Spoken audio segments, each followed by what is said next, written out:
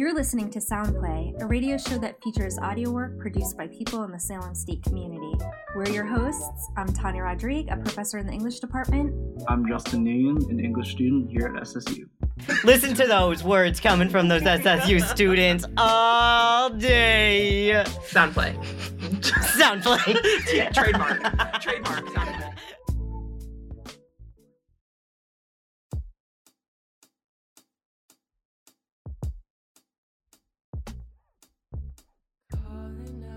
Thank you guys for tuning into today's episode. We have 3 featured stories for you guys today. Our first one is from Connor McGinnis. He is a sophomore English major here at SSU. Enjoy.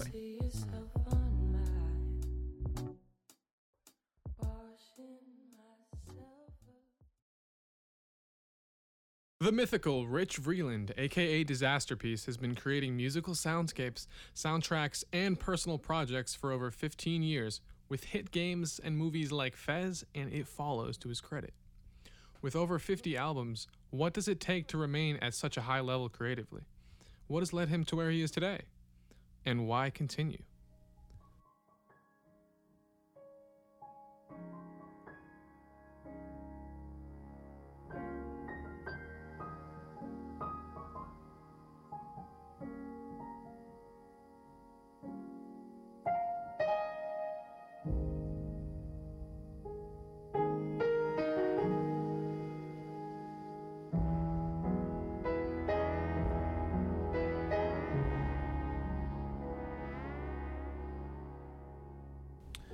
So the song you just heard was Vignette Panacea.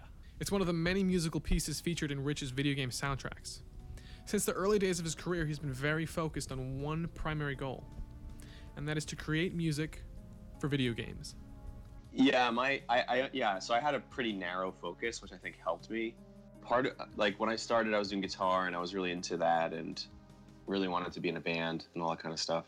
And I sort of, at the same time, stumbled into a community of people that were using old video game hardware, or they were either using old video game hardware, or they were trying to mimic those sounds to make music. And I was really fascinated by that, and also kind of found a way to do something similar to that with very little overhead. I was using GarageBand at the time, and just some really basic synthesizers. I just found that it made it really easy for me to get ideas out quickly. As a young creative, Rich wasn't hesitant to put himself out there and connect with like-minded people. Playing shows, joining clubs, centered around this kind of music would lead him to making some of the most important connections in his career. And what sort of motivated the transition was in part that recording music in that format, like guitar and sort of the band format, was pretty hard for me as an 18-year-old who didn't know what the hell they were doing. Yeah, He did whatever he could to get himself out there creatively. I was really motivated, which is important, and I really put myself out there in ways that weren't always comfortable for me. I was really active on forums, looking for things to do, and not really expecting to work on a big project, just kind of looking to work on anything really that seemed cool. And so, I did a couple of free small games for competition kind of things. And so you'll meet programmers, you'll meet artists, you'll meet designers, you'll meet other musicians, you'll meet sound designers, just lots of different types of creative people. Making a career for myself had to do with games, and then getting into movies and other things that all came after. I kind of just lucked into that. I didn't really pursue movies. So see, because he was connected with his passion, he was able to tap into a stream of creativity that never seemed to run dry. I just had this raw sort of love for the process, and just an excitement about the possibility of what could come out the other side. Yeah. And because everything I was doing was new and interesting.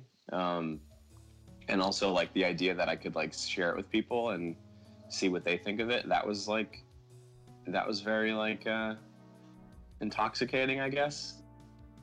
See, as his career continues, he begins to confront bigger questions about why he does what he does and what his future will look like.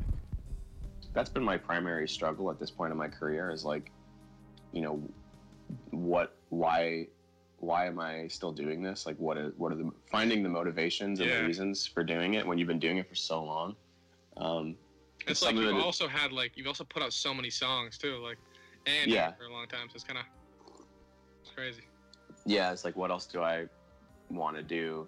What else do I have to offer or say? It's like sometimes it's a struggle. So his goals have changed, and he's thought about resetting, pivoting, trying to shift to the current of that river we talked about earlier, trying to alter the direction of his career. Like I set out to challenge myself in all these different ways, and now I'm like less interested in like seeking out these really hard project challenges, and a little more interested in like having a good time and enjoying what I'm doing. And so I think ultimately what that's going to lead me into is like doing more of my own projects and doing less of other people's work, because that's primarily what I've done for the last like 10 plus years is work on other people's projects. It's definitely like a journey. Salem State University Radio. They must pay us millions to stop broadcasting. WMWM Salem, 91.7 FM and WMWMonline.com. I didn't want to talk. She just sat with me. That was all I really needed. We got back. One day he called me out of the blue, and it's comforting to know that I always can count on him to have my back. She called me from time to time. I really didn't think I needed any help. It took me from being really depressed to feeling like somebody cared. It gave me some hope. Just that one text. Be there. Your call, your presence, your words, your support. Be there and help save a life. Learn more about preventing suicide at veteranscrisisline.net.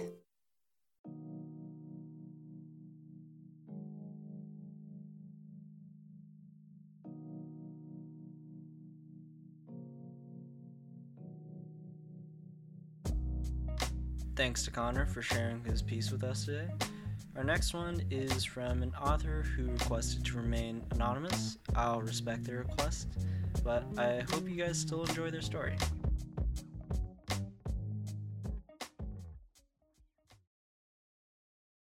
As you walk downtown in Lawrence, Massachusetts, you will see barbershops and restaurants covering every inch of Common and Amesbury Street. The Buckley Transportation Center, also known as the heart of the city, you will see a massive mural covering every inch of this 6-story building. One of the artists that worked on this mural is named Wilfred Acosta. Wilfred is an inspiring artist who's made a huge impact in his city of Lawrence, Massachusetts. So Elevated Thought is an art and social justice-based nonprofit in the city of Lawrence. I do a lot of community outreach, beautification, which is what this project is. Elevated Thought, when we do murals and stuff like that, when we do any beautification projects, we like to get the community involved. And that could be through workshops, that could be through, little events. And we like to ask community members questions on what they'd like to see. Within their group, this is multiple talented artists that work together as a team to create murals. Wilfred was eager to get his hands dirty. And me being an artist, and I feel like anyone who's an artist who takes their craft seriously wants to see their work huge where everybody can see it, you know what I mean? That's like the ultimate. I feel that's what, any artist should strive for, Go big or go home. Most people think that taking a small photo and putting it on a 6-story building couldn't have been easy. Thankfully for me and you, Wilfred explained the process. And working, on the project, I feel like one of the first challenges was, getting used to heights. I get scared of heights, you know what I mean? So, we had to get like a crane that went definitely above 50 feet, way up there. And, being on that and having it shake under your legs and you trying to spray paint that is terrifying. It's terrifying. But then you kind of get used to it. You get in the zone and you start, painting and doing your thing, and then, time isn't a thing anymore. And that's kind of where the flow comes in, Another big challenge, that was my first time ever using spray paint for, a big piece like that. So Alex, he taught me the ins and outs of how to use a spray can. And, I started picking it up really fast. Wilfred found inspiration for this recent mural on the Transportation Center called Bubble Girl from his friend and director of Elevated Thought, Alec. It's called The Fun Part. That's the skeleton. But, a little fun fact. Bubble Girl is actually Alex Bryan, Elevated Thought art director. That is his daughter, blowing bubbles. So he literally took a picture of his daughter years ago. He, pulled it out the woodworks, and he was like, yo, I'm gonna freak this shit, and I'm gonna turn it into some fire. Bubble Girl is a 3-year-old girl who is literally blowing bubbles. The bubbles are on a blue background that go around all 3 sides of the building. On the front wall, it is a 3-year-old girl who is holding the bubble wand. She has white butterflies all around her, with one orange one in her hair. She has on a black dress with words of positivity written from top to bottom. A few examples of the words is family, hope, love, culture, historic. And they have Lawrence, Massachusetts written on the side of it. He took this image of his daughter, he digitized it. He asked the community for like the words that they would like to see, and it was words of positivity like love, community, Lawrence, like what represents Lawrence, you know what I mean? And he pretty much flipped it into fire. And we didn't use stencils, but he uses a projector. He used a projector to do this. So, we brought a generator to the location, plugged it up, to the back of his truck, and, basically projected that whole thing onto the wall. That's why we had to do it over the night. Not only that, it was less cars, less people around to, less distractions, basically. So, that's the cool part about it. Alex says the mural is representation of many facets of the city. It all comes full circle with Lawrence. Community, immigrants. I know Alex, he works a lot with Lawrence. It's not really about his daughter, but his daughter is a part of the process, you know what I mean? Like she's a collaborator. That's the way I look at it, you know what I mean? So it's about all of that. Wilfred is committed to his work. He's committed to his city, to social justice, to community. He'll continue to do this work as long as the opportunity exists. This is what I love doing. It's something I can do. And not even just the fact that I'm good at it is a motivation, but just the fact that it's a challenge against myself. You know what I mean? It's something that it's like balancing on a tightrope. Or, it's like Michael Jordan playing basketball, or it's like Kobe with his footwork. It's something you gotta constantly work at to get better at. And it's not something that, will always be perfect, but it's fun to strive for perfection in terms of art. You know what I mean?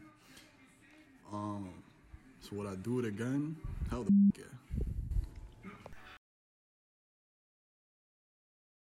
Hey, this is Dan Finnerty from the Dan Band. You're listening to WMWM 91.7, fucking Salem.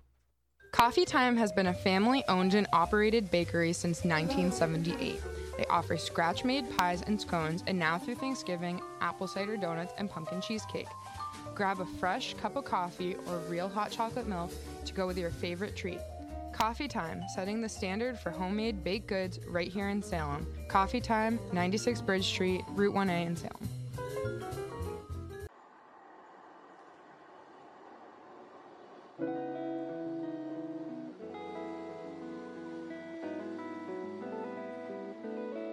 That last piece that you guys just heard is one of my favorite pieces that has ever been shown on the show.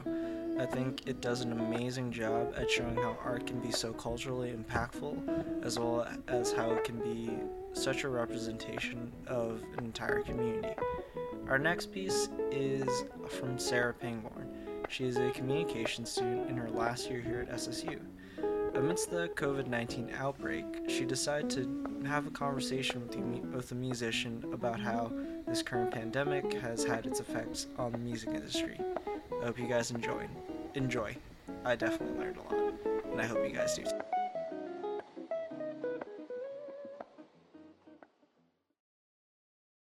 Nick Finestone has been playing instruments since he was 11 years old. He has been playing live shows for as long as he can remember, but all of that came to a screeching halt when an invisible war put a stop to life as we know it.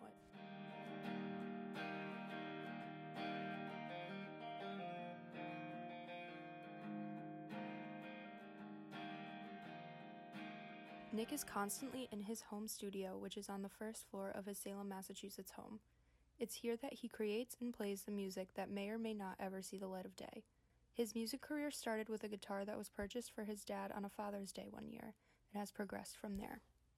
Grew up with music my parents showed me, a lot of the classic rock stuff. I started taking guitar lessons when I was 11 with my dad's first act guitar that we got from him at Marshall's for a Father's Day once.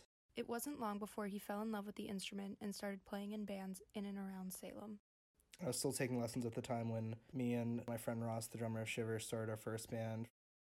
Just kept on playing, kept on learning, trying to learn guitar better than just playing power chords and stuff. Nick does a lot more than just play power chords these days. He's toured the country 3 times, once with Shiver and twice with his other band, Valley Heart. Shiver had an album due to come out in early 2020, but all of that has been put on hold due to COVID-19. COVID-19 is a virus that has been quickly spreading around the world, causing numerous deaths and even more infections. It has forced life as we know it to come to a halt, forcing businesses, restaurants, and even parks to shut down.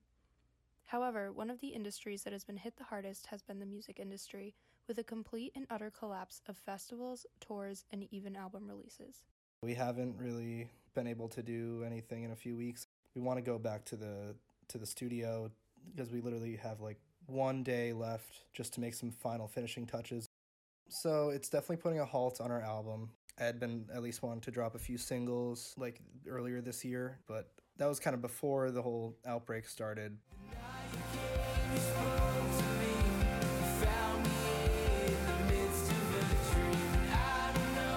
Not being able to go back into the studio in the last few weeks has been just putting a halt on it when it's in such final stages, which is pretty disappointing.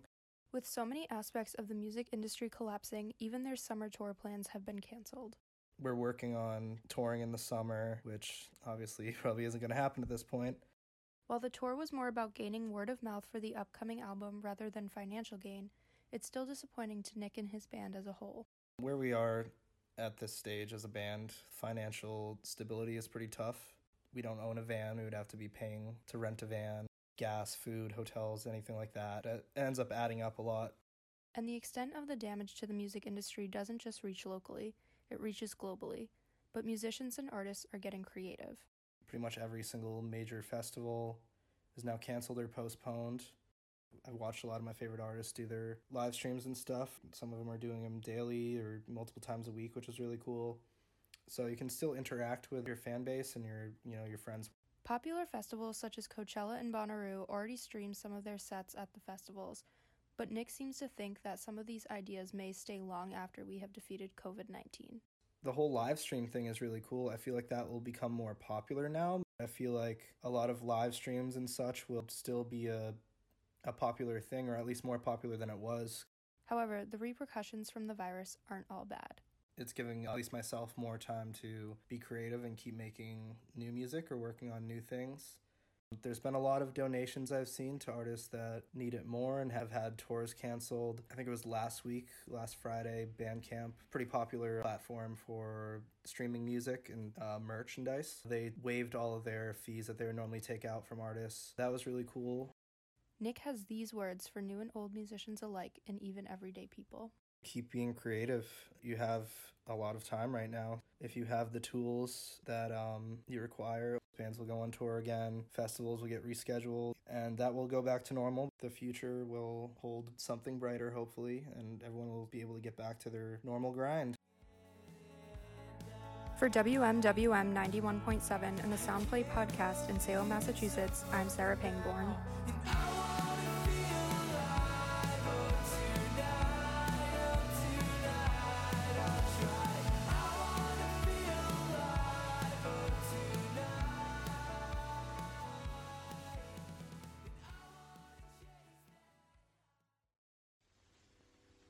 My cheek brushes against his, smooth on stubble for a moment, and then it's gone. He walks along the platform as if in a dream. Every fibre in me wants to shout and scream, stop, to run across to him and take him in my arms, to tell him I love you, you silly, silly man, I love you. But instead I stand still, heart cracking. Those little curls on the back of his head bouncing as he steps out of my life. Whatever. Thank you guys so much for tuning into our first episode this season of our featured stories. I hope you guys enjoyed listening to all three of these stories. I personally was a fan of all three of them, and I hope you guys join us for the next one. Thank you.